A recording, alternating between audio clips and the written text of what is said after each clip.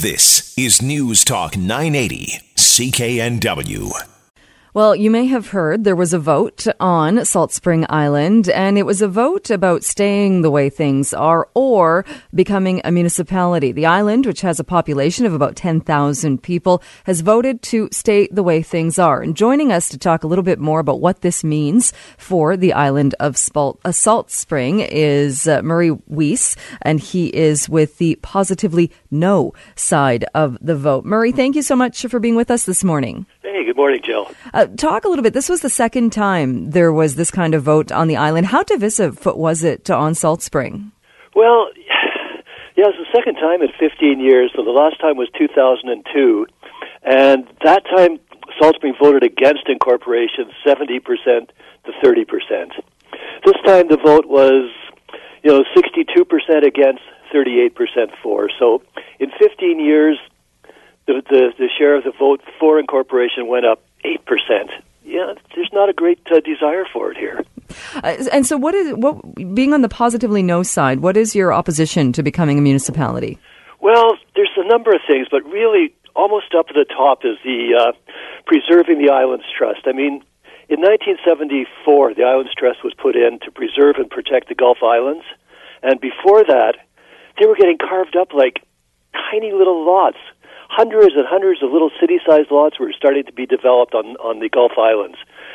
So to stop that, the province put in the Islands Trust Act, which separated service delivery from land use decisions, which means that when the Islands Trust makes a decision around subdivision or zoning, it doesn't have to look at how much money it will bring in. It just has to look at whether it's good for the island, whether it will preserve the environment, whether it will be good for the citizens. And this has kept the islands the way they are for such a long time. We don't want to change that.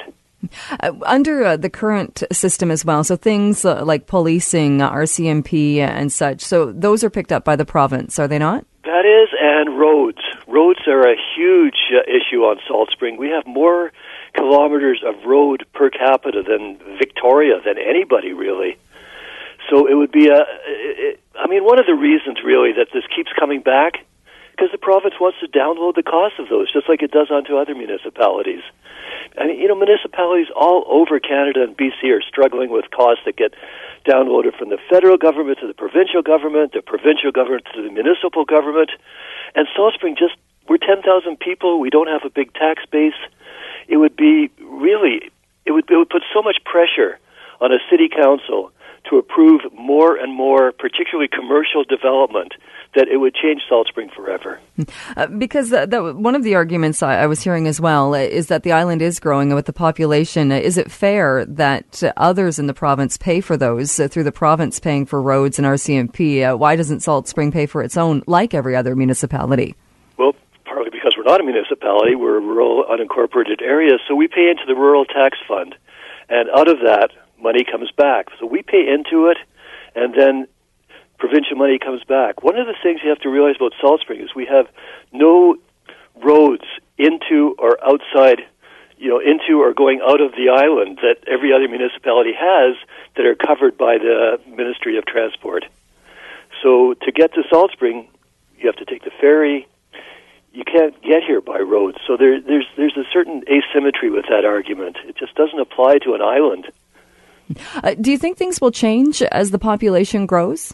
Well, there's a lot of change in the air right now, and it's a funny thing because the yes side was promoting change, but for the last 15 years, this sort of specter of possible incorporation has been like a giant boulder in the middle of the road, and we just haven't been able to get around it. Now that it's been taken off the table, we can look at making a number of different changes and yet keeping our essential rural nature, keeping the Islands Trust intact, and yet making changes within that framework. So there's a lot of really positive energy that's been released by this vote, and people are going to be meeting within the next couple of weeks, looking at different alternatives, looking at ways of enhancing what we have, but keeping what's best about it. Because it is one of the Gulf Islands. It does seem the busiest. When you arrive in the harbor, there can be rush hour on Salt Spring. I mean, there are condos. There's a lot happening on Salt Spring Island. There is a lot happening, and a lot of it has been happening thanks to a lot of community volunteer work. We have an incredible library. We have about 5 affordable housing projects on the go.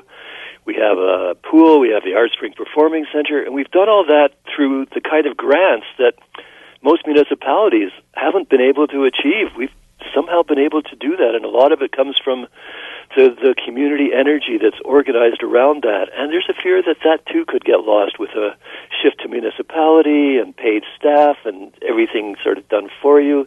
Here we do it for ourselves here, and we've done a good job of that. One of the arguments, though, was by having a mayor and council, there would be more input and you would have more control over what happens on the island.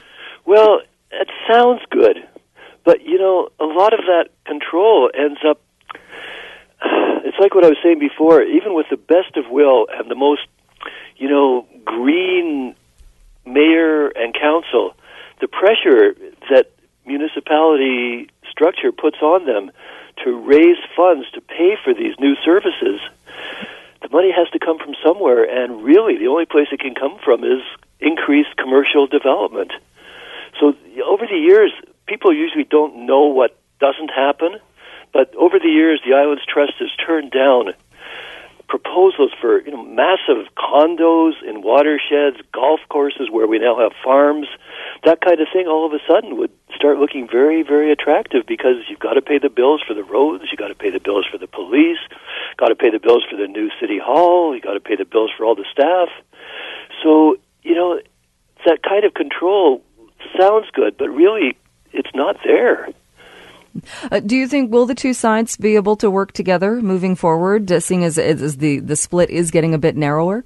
Well, I certainly hope so. There's a lot of people on Salt Spring that really, just want what's best for the island. And one of the benefits, really, of this campaign has been that we've really been able to put out an awful lot of, very, objective information on how our governance works. I mean, people move to Salt Spring. I mean, who's ever heard of the Islands Trust? It's unique.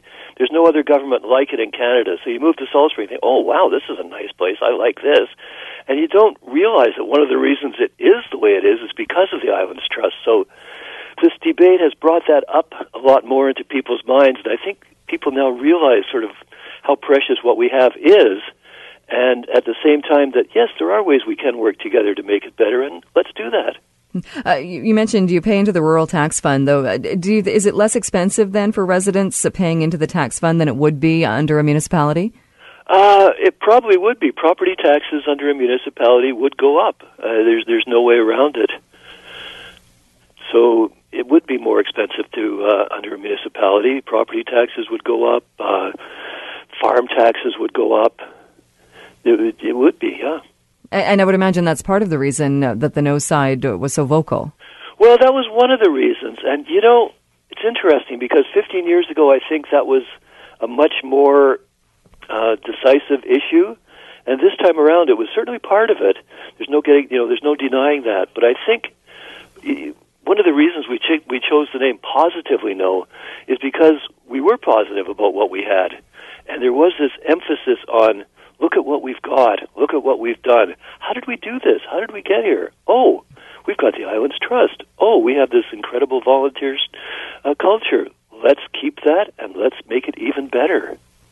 All right. Well, Murray, thank you so much for joining us and talking a bit more about this today. Jill. Thank you for being interested in what's happening on Salt Spring. Yeah, very much so.